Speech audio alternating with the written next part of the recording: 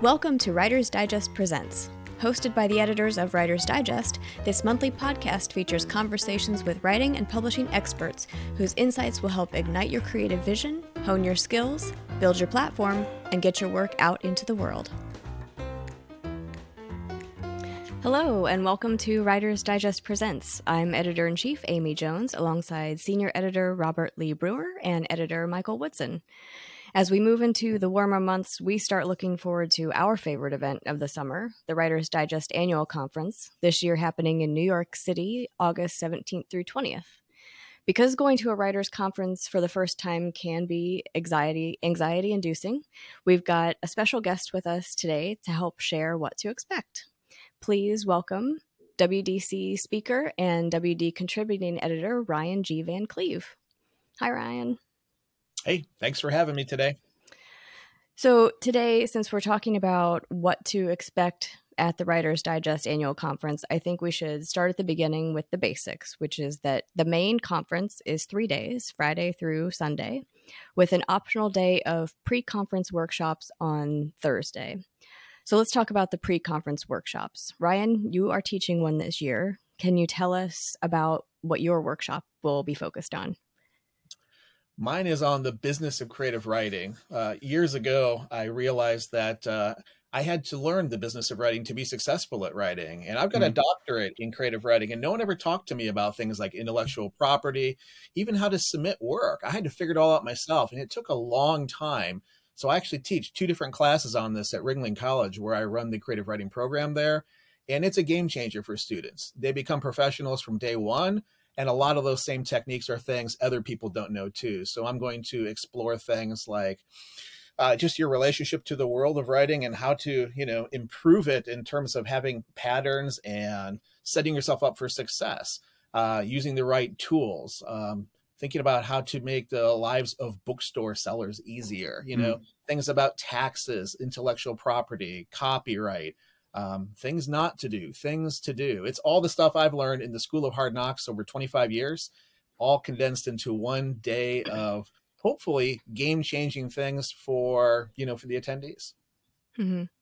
And that's one of the things that I really love about the option to have these pre-conference workshops is that it's a full day intensive on a particular topic like this. So you can really get into the nitty-gritty of the business of creative writing and talk about all of those different business aspects and how to structure your time as a freelancer so that you can make money with your writing. And what's also interesting about these workshops is that, so we've got 3 of them going on that day. One about the craft of writing, the structure, essential supporting elements of story with Tiffany Yates Martin, and then an indie publishing workshop about how to be a self-published, independently published author with Maddie Dalrymple and Michael Lebron. But because all 3 of those are going on at the same time, each of you instructors can structure your day the way you want to and really focus on what the students in your class need from you. So you can take your breaks at whatever time you want. You can have your lunch at whatever time you want. And you can guide the teaching to the people in your class. I don't really have a question about that. It's just one of the things that I think is different and exciting than the regular conference, which, have these hour-long sessions.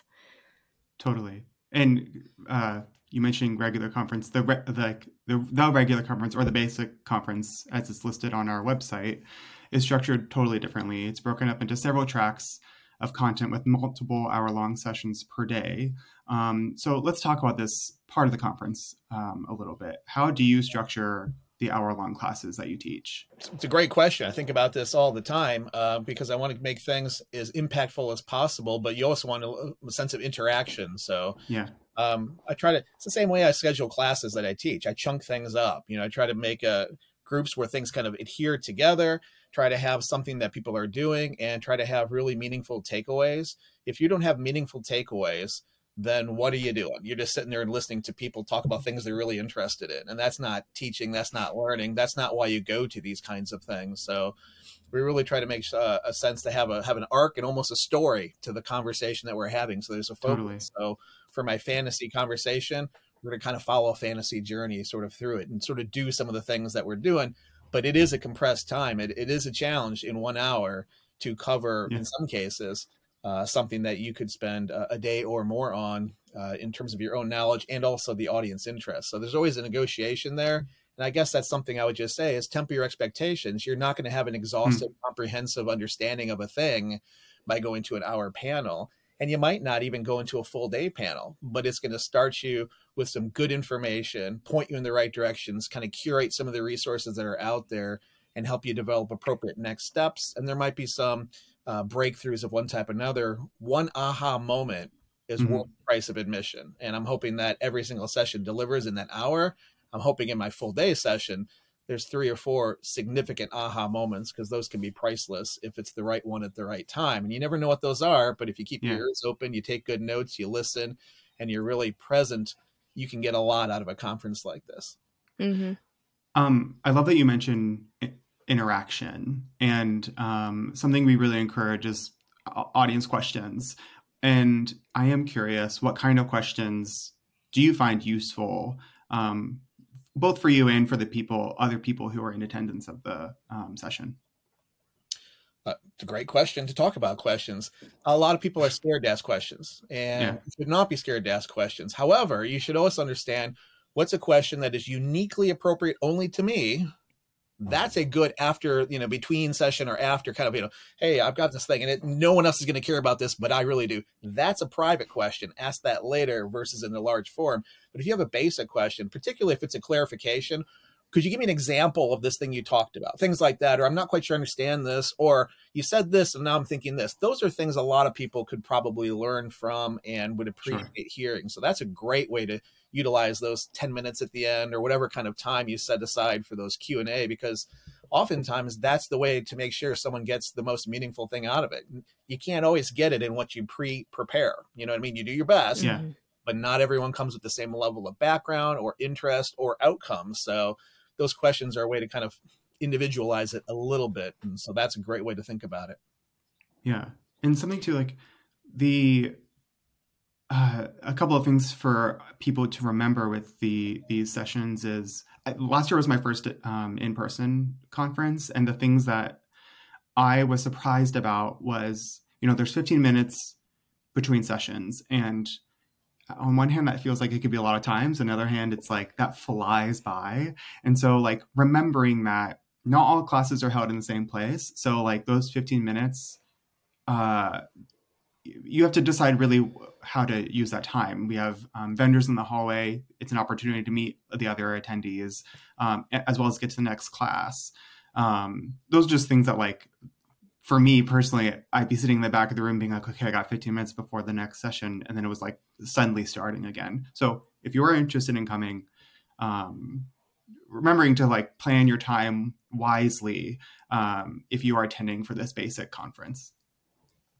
Yeah, and I think we have the program in the goodie bag that you get when you register, but it's also on the conference website. So what I like to do is pick the sessions that I think I want to go to before the day even begins, so I can map out which room I need to be in.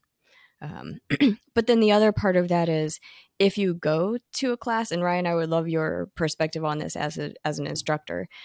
If you go to a class and it's not what you think, it's not what you expected from the class, remember you paid your hard-earned money to attend this conference. So if the session if you aren't getting from it what you were hoping for or whatever, and there's another session that during that same time that might be more pertinent, don't be afraid to get up and switch sessions. I would say be thoughtful about the slamming of the doors, but and try not to be disruptive when you do that. But this is your time to learn and build your writing career. So switch sessions if you need to.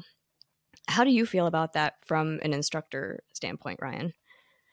Well, it's a little bit different. I've got a semester-long class, but you do have that first week where it's add drop. Like if it doesn't work, like get out. And Some students even overload and take one too many classes, figuring they're going to drop one. So like there's strategies you can do there that are analogous to what you're saying.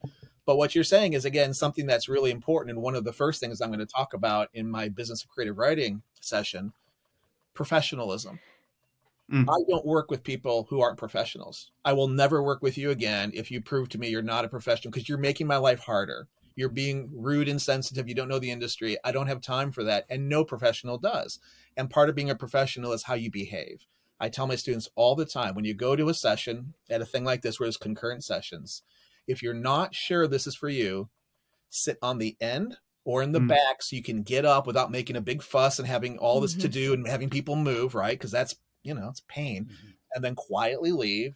And that's a professional way to make a smart business choice about how can I get value for my money, right? So if you're not sure, sit on the end so you can easily get out, or in the back so you don't have to make a big production. If you sit in the front row and then 5 minutes in, you get up and you gather your bags, you put your laptop away, you zip up your backpack. It's a fuss. It's annoying. Yeah. Everyone sees you. It's distracting. So, make a smart choice. But it is not wrong. It is not incorrect if you do it in the right kind of way. You do want value. And I'm looking at the list here. There's tons of ones. The challenge is there's probably 2 good ones at the same time. So what you might do is in those sessions, as you 15 minutes here and there, you meet people coffee, you ask them what they're going to. If you find someone you buddy up with and they're going to something different, you want to swap notes or talk after. That way you can kind of get the best of both rather than feel like you have to choose, because in some cases it's like they're both great and you're going to feel like you're missing out even if you're in the right one for you. So that's another challenge. It's a good challenge to have. Yeah. And I will say the majority of the sessions will be recorded. So if you are struggling to decide between 2 sessions at the same time, and the one you're in is exactly what you were hoping for, but you're still bummed about missing out on the other one, chances are it's going to be recorded and you'll get it after the conference. So you can always listen in that way. There are just a handful that aren't, the instructors teach these classes, in other settings, and they want to retain that material for their other instructional settings. So Ryan, when you aren't teaching sessions at the conference, because a lot of our instructors at the event will teach 1 or 2 sessions, but never more than that, because we like to have a variety of people and topics. So when you aren't teaching your sessions, what do you do with your time at the event? Well, of course, being in New York, I tend to do New Yorky things, but here in the conference proper, I tend to actually sneak around and sit in the back and attend things and just kind of, observe what I can, as much as how do people present. Like I'm always looking to learn, like, someone's a really good speaker or the content interests me, or both. Or I'm just paying attention to how other people are and like what kind of questions do they have or what are they interested in, because I'm not just a conference presenter. I'm a writer, and I'm also a writing coach and a teacher. So I'm always interested in what the market is, both as writers and creators, but also the people who consume that, which is writers, but other people too. And so I'll spend a lot of time walking around talking to people who, working behind the tables, just and anyone I run across, and having a good time there. There are some people who go to these things and they don't show up for much other than their own events. I understand that, because if you're doing a good job, it is a lot of mental energy. Even if you've done that presentation before, to be on and have your A game up. Remember, writers and creatives are often introverts. So it is not your natural inclination to stand in front of people and be on and do your thing. Like that hour-long thing could burn some people out. They may not be around the rest of that day, but hopefully they are around for some of those casual conversations, for those very uniquely personal things, or just people wanting to know more in general and just hear from people, because you can learn a lot from casual conversations, even the ones where you're just listening to them talk to other people in a small group setting. Sometimes just that gives you those aha moments, or gives you that sense of camaraderie or community that is so important for writers to succeed. And that's a big thing that an event like this produces, a sense of community, because so much of us is what we're doing. We're sitting in our rooms. We're all doing that right now. We're all independent, doing our own things. This is kind of community here, but Zoom isn't real community. This is real community. So hopefully friendships and potential partnerships and just, an appreciation for other people and a shared endeavor, like that can get you going for another month or 2, which is really energizing and terrific.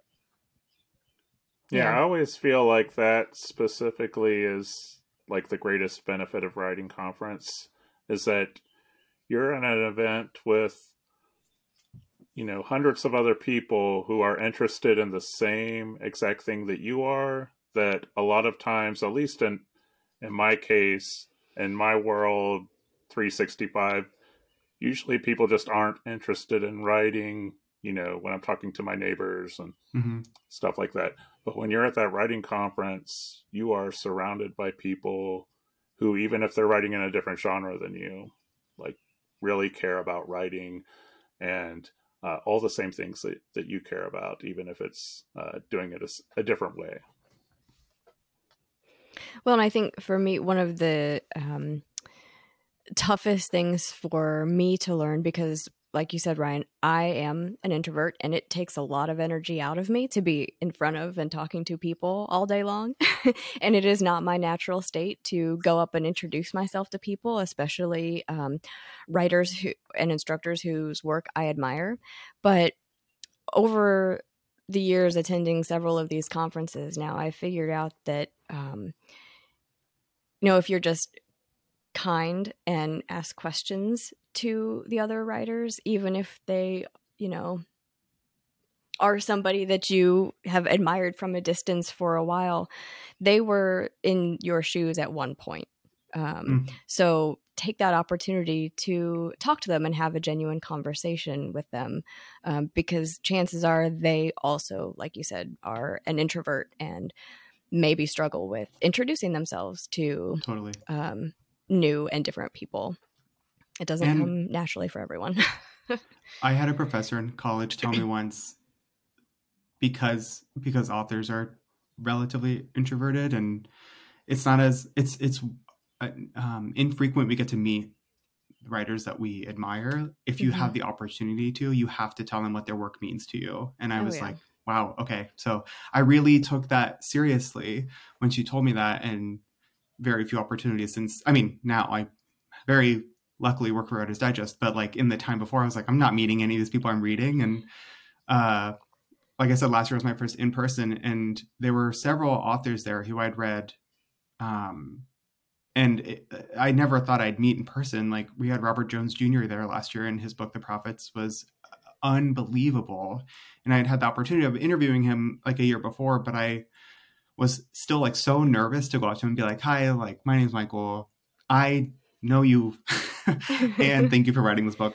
But it was like very few opportunities to get to do that. And even doing that, like as an introvert, helps me be less introverted. Like it really is just like, just do it once. They really value and love that. And it just helps build that community for sure. It's interesting how much of this conversation today is really about my full day workshop on the business of creative writing. And this is another topic I spend a lot of time with students talking about: literary citizenship. It's part of being a literary citizen. It's not just being a consumer, but interacting meaningfully. Now, that doesn't mean like send Stephen King 40 emails. No, but I have them reach out to someone whose work they admired, and you'd be shocked by how big of names some of these people are. Who you respond, I tell them their time is invaluable. Don't burn a lot, but if you just say 2 or 3 sentences about what their work means to you and ask them one specific question and one only, and they know you're a student, they will often respond, or at least they'll read it. And you can have that same kind of interaction in person as well too, as long as you're respectful and you're actually present and you do it with this sort of sense of appreciation and community. That's exactly what literary citizenship can be. It's also being part of the world and going to conferences, reading books and then posting them on Goodreads or Amazon reviews. And, this is all part of the big circle. You don't just want to be a taker. You want to be a giver. And that's again, part of it, this kind of mentality. And sometimes just giving them appreciation, we don't get a lot sometimes. And some of us could, really benefit from a little bit more. Even the famous people, we want them to keep writing, say that thing. If it's true and earnest, why not? Yeah, I'm reminded of, the submission or the customer service email inbox we have for Writer's Digest. Most of the time, the only things we get are, complaints or when something is, when there's a mistake and someone has very kindly pointed it out that it's in the print issue and we can't do anything about it. So it's, all of those other times, 99% of the time, people like what you're doing, they just don't tell you. And so I feel like it's the same thing with writers and authors. You know, oftentimes they don't hear the nice things that people think about them, you know, or they'll get the email pointing out the one typo that made it through all of the rounds of editing. And so to have somebody come up and say something nice about your work can just be invaluable. It's something that people remember. One of my favorite parts of the conference is the keynotes. This year, our opening keynote is Chuck Wendig. He's the author of books like Wanderers and Wayward, The Book of Accidents, and several Writer's Digest books, including a new one that's coming out this summer, Gentle Writing Advice. Our central keynote is Elizabeth Acevedo. She was the cover interview for our September-October 2021 issue. Her first novel for adults comes out this August called Family Lore.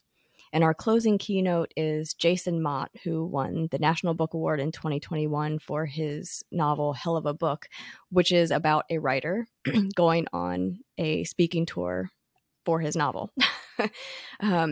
And I love these keynotes because it's a chance to hear from, you know, these authors that I have such huge respect for, and they're speaking directly to us about a topic that they don't often get to talk about, which is the life of being a writer. You know, so often when they do interviews with, you know, mainstream media, it's, you know, the key points of their newest book release, and you get the same kind of rote answers about, you know, what's the story behind your book? But in this setting, they're talking to writers about writing. And I feel like we get a different sense of who they are. You know, sort of a behind the scenes picture that other people don't necessarily get. What do you all like about the keynotes at the conference? As I've said 1,000 times, last year was my first in person. And I just didn't know what to expect with them. And I was so in my head about being there as an employee that I was just more concerned in the moment of like doing my job well. And then when we got to the opening keynote, which was Beverly Jenkins last year, I just felt so emotional listening to her talk, and then the way she interacted with the people who asked really lovely questions, and also wanted to tell her like, your work has changed my life. I've been reading your books for years. I just was not prepared for that feeling at all. And so every day I was just like anxious in the best way, waiting for the next keynote speech. And I learned a lot last year from the conference, but that was it felt like sort of every day was like the culmination of the day's sessions ended in this like really lovely, like thing that everyone got to attend, that everyone could attend regardless of their genre and should attend regardless of their genre. I learned a lot from those as a writer, learned a lot from those keynote speeches, and none of them were the genres that I want to write in. Yeah, I think often with the keynotes, what I find is that they really are like kind of like that cherry on top of, you know, that day of events. And, you know, like I've seen so many, like you mentioned, Michael, sometimes like they are very emotional. I know there was at least one or two last year that actually had me tearing up during the actual keynote. There have been others where, you know, like they don't make me tear up, but they make me laugh throughout. Totally. Or, you know, like I just feel fired up at the end of it. You know, I'm going to go, like, I'm not going to write the book that keynote speaker had, but I'm going to go do something now because I'm like all fired up from what they just went through. And I think like that's one of the things about the keynote that when I first started working on different conferences and attending different conferences, like I always thought of the keynote as like just this like kind of general thing that I'm not going to get a lot out of, which is totally wrong. They're always very, they do it in different ways, but the authors that do these keynotes are always like have me ready to go do something and feel a certain way at the end of the day. I think that's key. We got to remember too, by choosing to come to this conference, which again is an act of professionalism and saying, I'm going to do something, I'm going to improve. We're an affinity group. We're a very focused affinity group who all have this very clear shared mission and identity. Whereas if you caught any of these writers out in the world at, a library keynote or, a fundraiser, there's all kinds of keynotes that are out there, be very different. I'm sure they're great, but they have a different function. For us, they all understand this is a very specific demographic who has very specific interests, and they're going to deliver because they are experts in it. They get to be a keynote speaker by virtue of having deep experience and profound insight and wisdom at some level, even early in their career for some of them, in a way that we can learn about those things, but they contextualize it. And that's what's so important. I'll give you an example. My first New York event was right after my Weekend Book Proposal book came out around 2010 or something like this, 2011. And Harlan Coben was one of the keynote speakers. I knew he was. I know who everyone is. I just hadn't read any of his books. He was amazing. He was amazing. And he had the behind the scenes stuff and talked about his own struggles. Really? You struggled? Just hearing that's okay, maybe my struggles aren't so bad. But the way he talked about how he designed stories and kind of did things, not super nuts and boltsy like you get in an actual hour-long workshop and these other things, but kind of in general, it sounded like he really knew what he was talking about and had a real kind of unique sense about it. I have gone on to read nearly everything he's written since then. And he's really good. He's really good. But even having not read a single thing he's ever written in his entire life, that was a dynamite keynote that I remember 11 years later. It's an area I had not written in before then either, but maybe I will someday now. I'm still kind of thinking about it. He's really good at pacing. He's really good at a bunch of things. And he won me over. So he doesn't have to be well, I'm a poet, so I need a poet. Or something. Yes, but you don't have to. Everyone is really good at communicating and creating, connecting with an audience and using language in powerful, meaningful, evocative ways. They all are. And you can all learn from that, even if it's not in your lane as you see it. We're all in the same lane by virtue of coming to this conference. And that's really the key. You can learn from anybody. So have your ears open and your heart open and your mind open the entire time, because you just never know when the truly magic moments are going to happen. Oftentimes it's the big people, but not always. Yeah, exactly. It kind of creates that, I don't know, I feel like all three of you have mentioned it. It kind of creates this atmosphere at those keynotes where it really does feel like a community, and it's very inspiring and uplifting, even after you've heard the story of, how many times Marlon James was rejected before he got his first acceptance. But it's nice to know that these people have experienced that too, that what you're going through is not unique to you. It's such an empowering feeling to know that, and Tiffany D. Jackson last year, I mean, she actually attended the conference as an attendee several times before, being a New York Times bestseller and the keynote at the conference. So she had literally been in the shoes of the people sitting in the audience before getting behind the podium. And I think that's very empowering. One of the other things that I really enjoy about it is the book signing afterward. I love having signed copies of books from authors that I've met. Maybe that's the book dork in me. But, I just like commemorating that moment where I've met this person and I appreciate their work. So having that book signing afterward is a lot of fun, I think. Totally. Yeah. Something else too, one part of the conference that involves sort of a lot of anxiety for a lot of our attendees is the Pitch Slam. This year we're doing things slightly different and having it on Friday instead of Saturday. This is the event where people sign up to pitch their book ideas to agents. The agents are sitting at individual tables in a large room, and you go to the agent or agents you think would be a good fit for you and your book and tell them your idea. But you only get 3 minutes with each agent, so it's important to have your book pitch ready. Robert, you've organized the Pitch Slam for years now. What should people expect and what can they expect? Well, you already mentioned some of it is there's going to probably be a lot of anxiety. As There are a few extroverted writers out there, but as we've mentioned earlier, there's a lot of introverted writers. So it takes a lot of building up to, and I recognize that for a lot of people. So there's a lot of energy. One thing to remember is that a lot of the agents and editors are also introverted, and they feel that same energy before we release you into the room to pitch them. A lot of them also want the same thing that you want. They want a successful book. We have agents.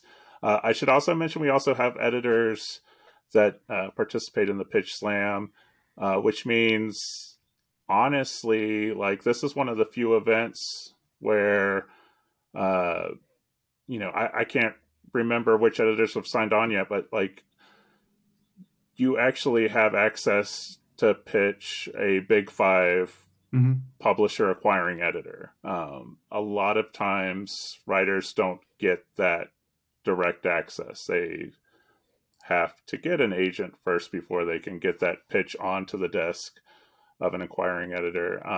So there, we've had many success stories. We've tried to share those on writersdigest.com because, and that's why agents and editors, we have some agents that have as soon as I ask them if they want to participate, like, they're on board. There are some that reach out to me and ask, like, have you started sending, out invites for doing the Pitch Slam, because I've found writers this way. Because we also recognize that because it takes so much energy for a writer to get to that point where they're pitching in person, for many of these writers being introverted, like, it takes a lot of effort and work and energy to get up there, that they are taking this very seriously when they show up. So many success stories do that.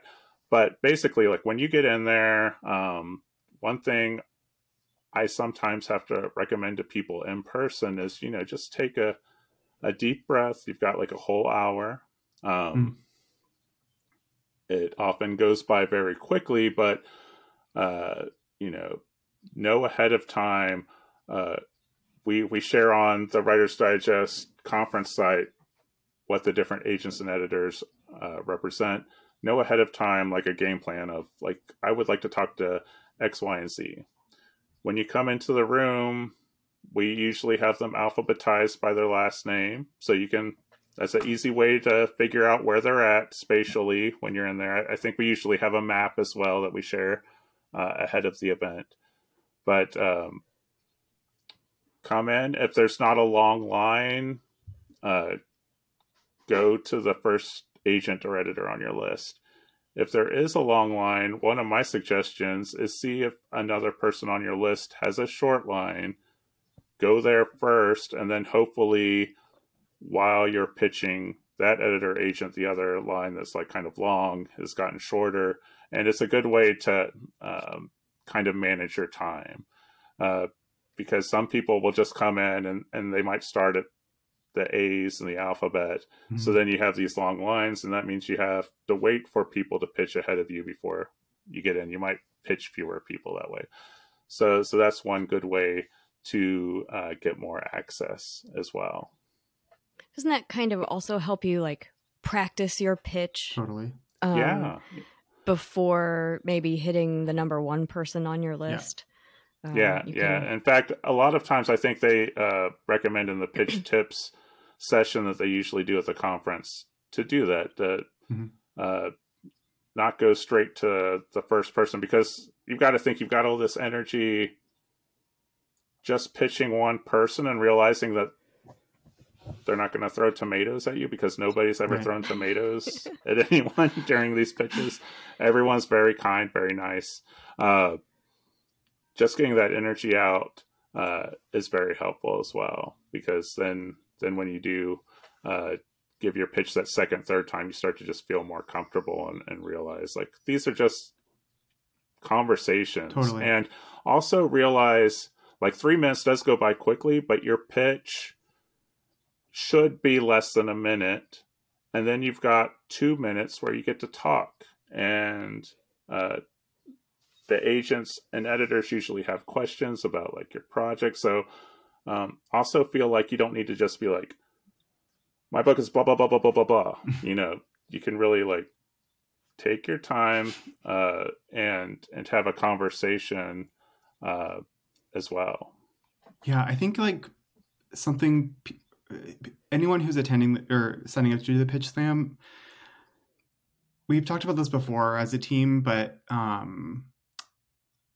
it could be easy to feel like it didn't go well or was a failure if you don't get anything out of it, like someone wants your pages. But I think doing it at all is a success, because it is hard. It's really hard to pitch your work and do it well and get better at it within an hour. And I just want our attendees to know that like you will still have the best time. This will be a very stressful hour of what is 3 full days, and try to still have fun, because like doing it at all, you should consider that a success and a successful step in your writing career. Yeah, and we'll get authors to get requests during the pitch slam. We usually have quite a few, actually, because our writers are so prepared and have great ideas. But even authors who don't get as many usually come up and say like, I've learned so much during these conversations about what to do during the pitch slam. I mean, in some ways, like you really learn so much about your specific project, kind of like how Ryan mentioned earlier, like the specific questions versus the more general questions that you might ask during a session. You can really get into the nitty gritty about like not only your pitch, but also like the whole concept for your book. And sometimes maybe even like the book itself is fine, but you're learning a lot about like how to package that in a way that agents and editors care about. I would add this too. It's not a competitive event. It's so easy to think I'm going to beat up Michael and Robert, and like, or what? Like, there's only one golden Willy Wonka ticket, and I'm going to get it from that. Like, if it's going to happen, it's going to happen. But totally, this is the idea about giving and getting. If you just give and be part of the community in a positive way, and you're a good person. I mean, here's the formula I tell my students all the time: be a good person, do good work, persist. Right? That's it. That's the formula. Like. If you have like, relatives in the industry, or you're really lucky, or you're super charismatic, like those are all great too. But those 3 things are the key, right? Be a good person, do good work, and just keep doing it. That's the formula that wins out again and again over all the fluky, all the other stuff. I don't think about it as a competition. Someone else's success doesn't limit my opportunity. It opens up new possibilities. That's the mentality to do this. Otherwise, it puts weird stress on stuff. You don't want to talk to anybody, because people will ask you, hey, Robert, what are you working on? Very common question in a thing like that. I'm not telling. Like, it's really get weird and cagey. Like, it's a bad vibe. It's like, I don't want, like, fine, you don't have to share, but you should think about the questions that you want to ask of other people, and they'll ask of you, and kind of have an answer ready to go as well, too. Almost like a little mini pitch, Maybe it's not your secret project. Maybe it's a different project you could just talk about. Just so you can share and kind of connect in these sorts of ways. Be ready, prepare for that conference in those ways, and be willing to give and participate, and not just take. And it is not a competition. There's no winning. The winning is this commitment to your professionalism and your improvement as a creator. That's it. And you're going to get a lot of that in a lot of different ways. If you have that attitude, this is a solid investment that you will be pleased about afterwards. You'll be energized. You might make some connections. You're going to just feel a bigger part of this community, and it's going to be a positive experience with that kind of mentality. Wow. Yeah, and that's a really good point too, is like just to remember, and I think like it's easy to get like nervous before an event like this, whether you're doing the pitch slam or just going to the conference in general, is remember like all of us care about the same thing, and we all like want good things to happen. not only for us, but for other people. And, we all want to read the next great book. As a writer, I want to read the next great book. As an editor, I want to read the next great book. The agents, they want to read the next, everyone here wants the same things to happen. And we, and I always feel like the Writers Digest conference is this huge celebration of writing. Yeah, it does feel like that. And I think part of I can't remember who mentioned it, but we did mention that we were switching the Pitch Slam from Saturday to Friday. And I think one of the reasons that we specifically talked about internally doing that is because there are so many nerves around the Pitch Slam, and having that full day on Friday before the Pitch Slam on Saturday, we could see the energy, people getting nervous a whole day ahead of time.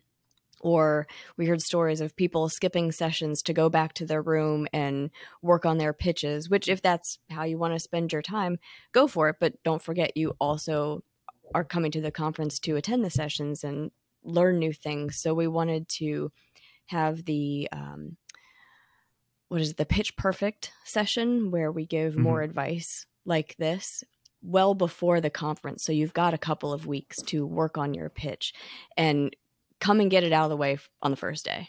Yeah, that way totally. You can enjoy the rest of the conference, take whatever feedback you got during the Pitch Slam, and use that to map out whatever other sessions you're going to attend, whatever you have learned that you want to work on, or learn in the rest of your time there. So we've talked about the general workings of the conference at this point, all of the key events that happen there, but we've kind of alluded to this a little bit, but I want to talk about the general feel of the conference. I remember being so incredibly nervous before attending my first one. And part of that was being a new WD employee at the time and just, like Michael said, wanting to do a good job at my job, but also not knowing at all what to expect, having not been to a writers' conference before. But then getting there and having the best time and being totally surprised by how much fun it was and how much energy everyone had and how supportive everyone was. What do you all remember about your first writers conference, whether the Writers Digest conference or a different one, like before, during, and after? Ryan, maybe you do want to kick us off? Yeah, so I've been in this game for a long time, and I've been to a lot of conferences before. I guess the thing is, it can feel overwhelming if you're not prepared for it. I've been to some very big ones like AWP, the Associated Writers and Writing Programs. And this was back when it was like 10,000 or 12,000, tons of people. So I guess it's saying you don't have to do everything. Like that's part, because you almost feel like, I got to do everything. Well, you can't. It's not even designed that way. So just get that aside right now. Make sure that you take some moments to sort of decompress. Sometimes that 15 minutes is just like, whoo, just you need to time yourself and watch for the other people. Don't inflict yourself on someone else if you can tell that they're taking some downtime that's much needed. And that includes speakers. Sometimes too, you can tell they just need a moment to kind of collect themselves. But I mean, the energy of being at these things is the reward in and of itself. I mean, sure, you get knowledge and you get all these other kinds of wonderful opportunities. But to me, if the conference is done right and I do it right, I leave inspired for a month. That's it. So there's a lot of writers I know who will do one every 3 or 4 months. They might do the romance writers one, or they might do the Society of Children's Book Writers and Illustrators, or some kind of local chapter Sisters in Crime, and just various versions of this to bring people together so you get re-inspired. And for some people, that's part of your process. And I think it's a reasonable way to do it too, because it gets you outside of your own little comfort zone and thinking about the bigger picture. So I've always just been able to do that. I still go. I don't go to these things thinking I'm going to learn tons of new stuff, but I always learn tons of new stuff. Oftentimes it's hearing someone talk about something I know, but in a new way, or sometimes Mhm. there's just like slightly different sorts of ways of thinking about it. Someone gives examples. It helps me as a teacher. It helps me as a writer. It helps me as an editor, as writing my pieces for Writer's Digest, as a presenter. Anyone at any level with the right attitude can get a lot out of a conference. And just, I've had a blast, including the Writer's Digest ones, the online and the live ones. So yay. Yeah, I cannot really remember my first one. Been doing it for so long. But I will say I remember last year coming back after being out with the COVID stuff and being, isolated for a long time. And as an introvert, I started thinking like, I don't know if I want to be around a lot of people again or not.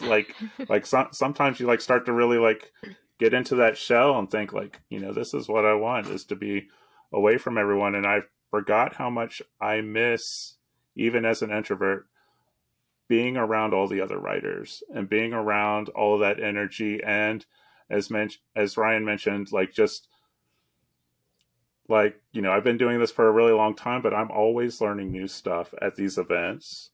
And I always feel so inspired to do new things or to try new things or to go back to a project that I'd been working on, but like kind of set aside. And these events like give me the energy to like, oh, I want to go, I think I know how to solve this problem that I've been having with this one manuscript. So I think like for me, like that's I can't really remember the first one, but last year like just reminded me how much going to the conferences means to me, just to be around everyone. Yeah, my first one was the last virtual one we did, which was in 2021. And I was so nervous for the in-person one, and I was so convinced that virtual was fine. Virtual was great. Like, we don't need to do in person. None of us want to get COVID. And I was so nervous. And again, just nervous to like, because it was my first in-person one, it was the first time I was going to see a lot of the people we interact with online constantly. I just wanted to like present as professionally as possible. And I was just nervous of letting my team down and letting like the conference down, whatever. And I've never been more happy to be wrong. Like it being in person was, I just like can't express. It was like sleepaway camp. Like you're so nervous to go and you go and you're like, I never want to go home. Like these are my best friends. This is my family. And then you hold on to that for a long time afterwards. And I just remember just sitting in these sessions in the back, just being like, what was I thinking? Like, this is such an incredible energy. I'm so glad to be in person. I haven't been to New York in years. And I got a lot out of it as from an employee's perspective. Like I was like, okay, like I can do this. I know I can do this, but I got so much out of it as a writer, and I was not prepared for that at all. I think because I was so nervous to work the event. But this conversation is kind of getting me thinking. I kind of feel bad for our speakers because it feels like audiences always get the best experience of the thing, like in a movie or something. Like we get to see the final product. It's all like, it's magic, but actors and crew members, like they saw how it was made. So it's just kind of like, they remember the mistakes and the bloopers and stuff like that. And I'm curious, Ryan, from your perspective, as someone who's run sessions, and you've talked about this a little bit as someone who sits in on other ones while you're not there, but what is the one major thing you've gained as a writer from the conference? So with this conference in specific, I'm constantly trying to get a sense of my audience. And that's something I'm always thinking about as a creator in general, because that's ultimately what we're all doing. We're creating something that has a desired purpose or effect intended for a very specific audience. That's fiction, that's nonfiction, that's everything. That's it. And I need to understand this audience better. I'm getting better at it, and writing the magazine articles and things helps, but it's not always the same people who read the magazine who come to the thing. Oh, yeah. So I've come enough times now that I feel like I'm getting a better handle on it. So I do what a lot of writers do. I'm an eavesdropper. I don't mean to. I mean, I sort of do. I listen. I just listen to people. And that's a great bit of advice for conferences in general. You know, Totally. talk a little bit less, listen a little bit more. But I can just hear the sorts of things they care about and they're interested in. It gives me a better appreciation. So I know that I can do a better job presenting. And I have no problem going off script, right? When I teach, like in the classroom, I don't have notes. I have an outline in my head and I will go off it in a second if I feel like that's where the energy is in the room. Because I'm not going to teach to some idealized version, some like Aristotelian archetype only in the heavens. I'm going to teach to the people in front of me. And I'm constantly reading the nonverbals. I'm constantly watching and feeding the energy of the room. And I will go after that because I want everybody to get their money's worth.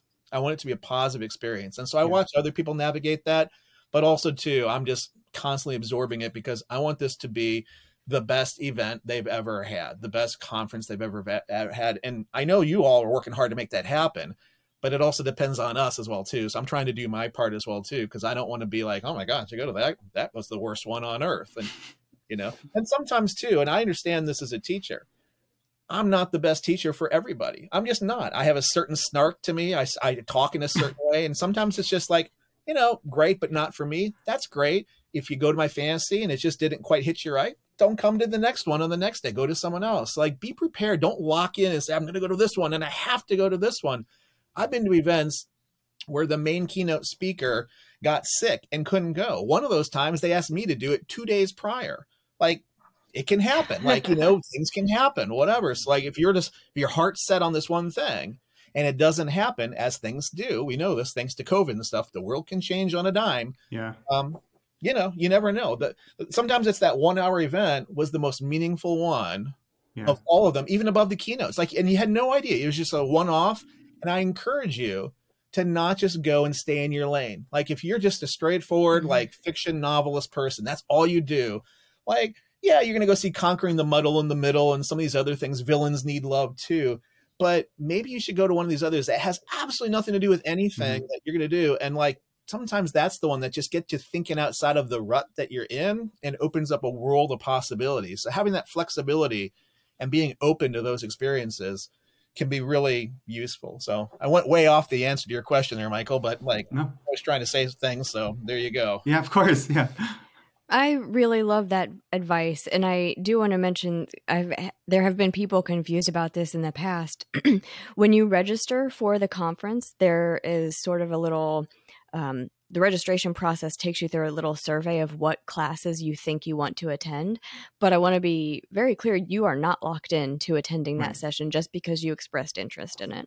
That helps us on the back end decide which class is going to go in which room, because there are rooms of different sizes. So not all of the craft of fiction classes are going to be in the same room. One might be in the biggest room. The next one, the next craft of fiction session might be in one of the smaller rooms. Choosing which one you have interest in does not lock you in. So when you get there, like Ryan said, if one of the sessions just doesn't hit you the right way and you don't want to go back to that one, or vice versa, you can change your mind and pick a different session. This kind of goes along with one thing that you wish new attendees should know about the conference that we haven't talked about yet. And I have one that I think is pretty important. We are going to be in New York City in August, and it is going to be incredibly hot. Chances are it's going to be sweltering outside, and all of those hot buildings, kind of create that concrete jungle, I guess. But when you go into the hotel in the conference rooms, it will be freezing. Oh, yeah. Make sure you bring a sweater and maybe a scarf, because most of the time, we, the conference organizers, have no control over the temperature in the hotel. We definitely don't control the temperature outside. But if you go outside for lunch and come back in, you're going to be in for a shock. So bring a sweater. It will be the smartest thing you do. That's great and necessary and important advice. Yes. I was wildly unprepared last year for that.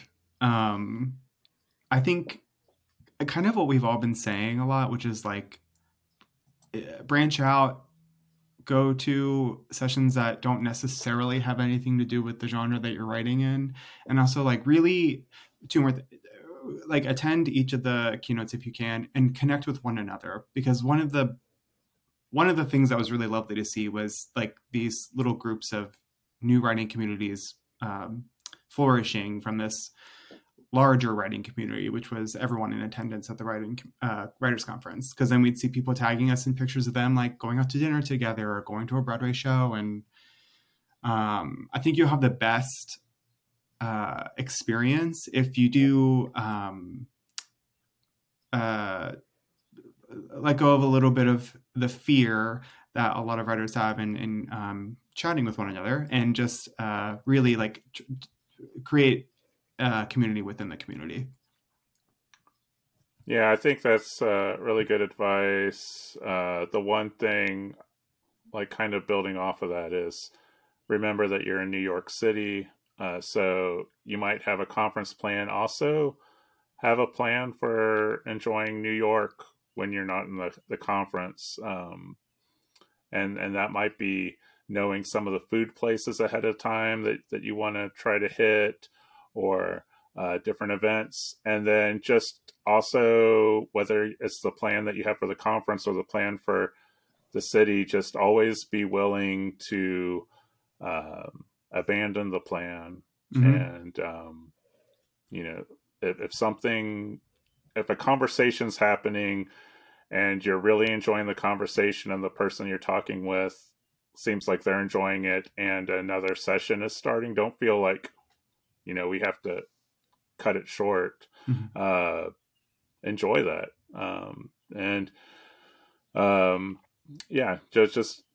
Just remember, like, you're in New York, and that's I think Simon Schuster's right across the street from, like, kind of catty corner from the building we're going to be in. You're surrounded by publishing, you're surrounded by culture, with Broadway just around the corner, so much amazing food. Just remember that it's not just the Hilton that we're going to be in. There's a whole world outside of the Hilton. I just realized I should write a whole article on this. I got like I'll give 2 or 3 though. 1, breath mints. Not just for yourself, but to share. It's a great icebreaker. Like, oh, did you need a breath? Oh my God, they're so thankful. You can make friends. Just buy a whole pack of like those, whatever, and have them ready to go. Pass them out, because you will appreciate it.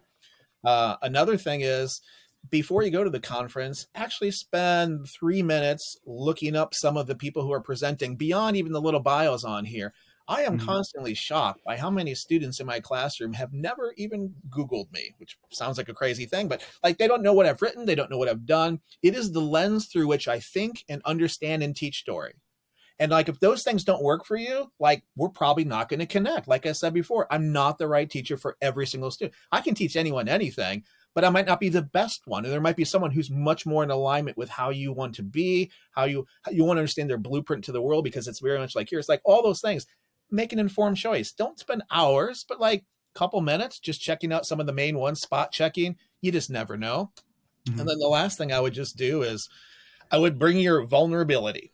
Like, I would be open to doing things beyond what you're normally doing, right? I would ask people questions, right? Follow up. Thank you. Say thank you for the things, I mean, there's so many different ways that we kind of shut ourselves off and we wear masks. If you are open and honest and connected and present, everything will go better, and other people will open up as well too, to be a much more effective experience for everybody, including the professionals, the industry folk as well too. If you have an honest moment with them, we can absolutely tell if somebody's kind of gaming. Like, for last year, I've been working as an editor for Bushel and Peck. It's a kidlit publisher, so I'm now as editor out in the world as an industry person, and I can tell when people are just angling on me. Like, it's so obvious. Like, that's not professionalism. You can kind of do it in a professional way, but it's obvious and stupid, and it's not very effective. So, like, just have a human moment with somebody. That's something I remember. Like, if we're just talking and having a decent time, that's what we want. That's what everybody wants. And my last little thing is this too, in terms of what people want as an industry person. Every industry person wants the next pitch to be something they can buy. They all want it. Everyone wants the same thing. The writer wants it to be bought. The other people want it to work. That's the magic. It just doesn't work most of the time, but don't assume that it's adversarial. They really want to help you out. Even if it's not a book they're going to buy, if you pitch them, they might give you something, and then there it goes to somebody else later. We all win there too. So just keep that in mind. We're all kind of playing the same game. We're all sort of on the same team. And if you have that vulnerability, that sense of let's do this together and make the most of this, lots of great things can happen. Yeah, I love that. That's a lot of really great advice. All right, we've got one last question, and we can make it a lightning round if you want. What are you most looking forward to at this year's event? I'm just looking forward to seeing everyone again. That's what I enjoyed the most last year. Yeah, I really am looking forward to like being in person with my colleagues. And then also I'm just like so excited to see Elizabeth Acevedo. So many answers. When I'm not with you folks, Broadway shows. When I'm with you, two things. One is I love getting questions. I'm so excited about hearing them because then I know I'm actually delivering exactly what they want. But the other thing is too, is I wrote this book, the Dummies Guide for Fantasy Science Fiction Horror. Like I have no idea how to compress that into 1 hour and deliver everything. So I'm excited to see how I make that happen. I am excited for the session lineup, and I have to admit that I am biased because I created the session lineup, but I really tried to have a nice blend of speakers that we've had before, like Ryan, and speakers who are brand new to us this year. There are a couple that I'm very excited about, Yasmin Engo and Bruce Holsinger.